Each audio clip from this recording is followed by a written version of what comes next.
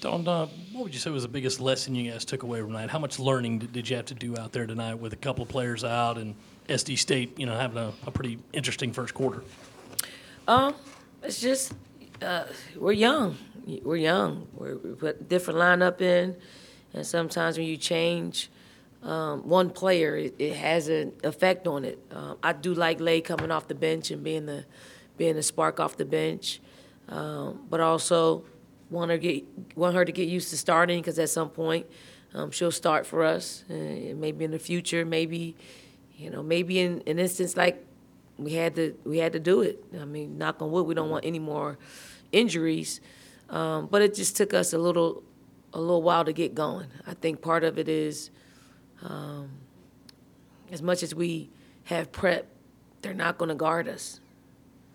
People bit the bullet and want to just shoot ill-advised shots and early shots, and I think I can attitude, and the goal got small on us, but then we righted the ship in the second half and just start moving the ball and start defending a little bit better, getting some steals and some blocks, and starting our offense through transition.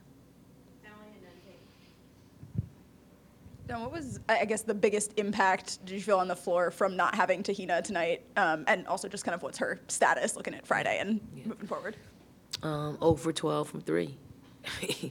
And she's calm.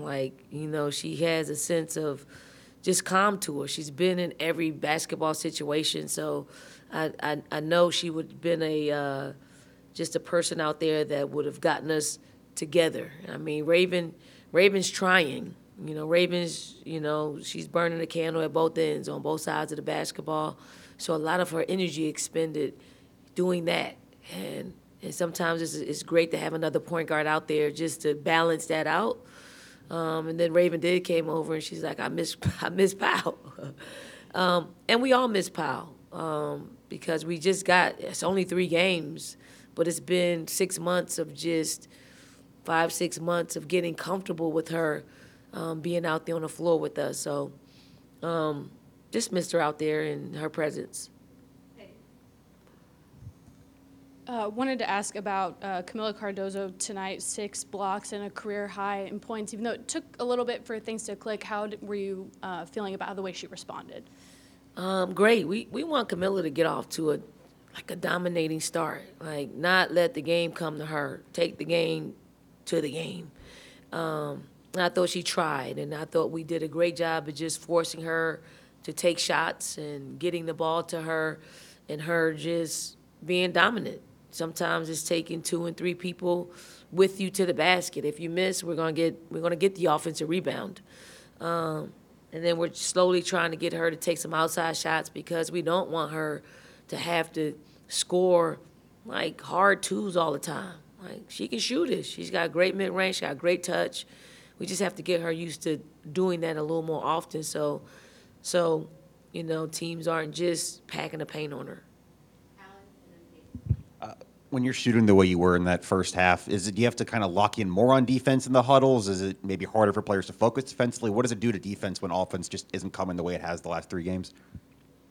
It just seems like it's on the gerbil wheel. You're just spinning your wheels and nothing's happening. I think for us is halftime is the best way to just kind of get our players calm, because everybody comes in the game, they think, when they score, the basket's going to get bigger. They really look like that. Everybody took a turn in trying to score against their defense when it was unexpected shots. So it's just talking to them, and sometimes, 2-minute and 30-second timeout isn't enough to get them in a better place. Don, I've got a couple of bigger picture questions from our pal in AP, Doug Feinberg. All right. He wants to know, you've seen all these upsets so far in the women's game. What do you think of that? What do you think there's a reason for that? Is it more parity? What do you think? I think women's basketball is good. We could talk about parity, but we're good. Our sport is at a really good place where anybody feels like they could beat anybody, and it's come, it's come to pass. And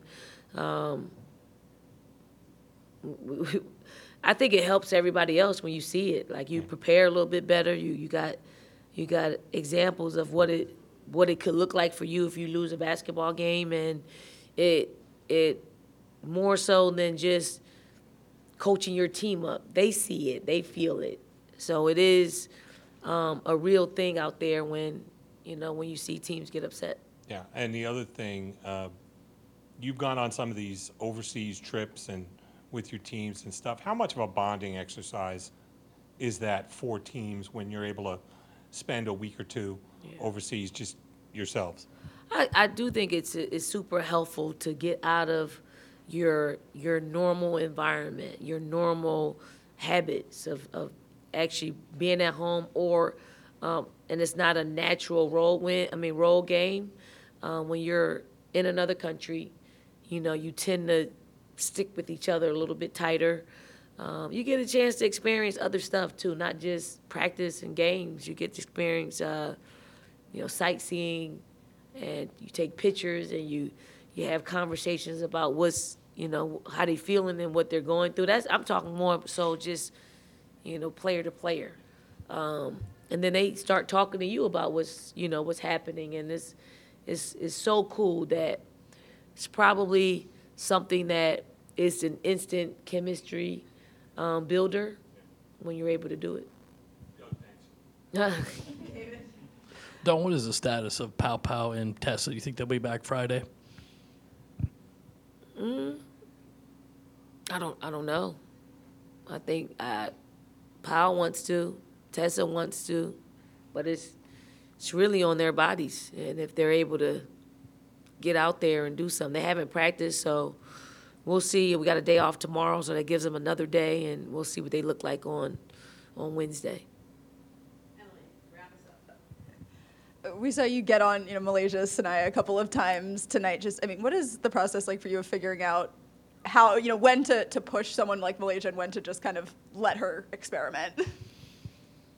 I think for Malaysia, you can't do it all the time. You just have to pick and choose your spots. I do feel like she's looking for a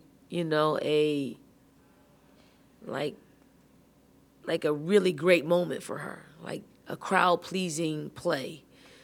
She has an appetite for it, that she lose sight of the in between the great plays. And that's where the game is being played. Like, that's where the majority of the game is being played, and that's where you have to be solid. So that's my conversations with her. I thought she had a really good week of focused practice, but you gotta continue to give her more experiences in game-like situations, so she'll have, or we'll have, like, teaching points. But she's learning. And it's a slow process for her because she's only had to do what she's doing. She didn't have to, and then she was the best at it. So you're not going to always be the best if you approach it that way. So we're going to work a little bit on her approach. Not taking anything away from her. I want her to be great. I want her to be generational. I want her to be able to play a lot of different ways.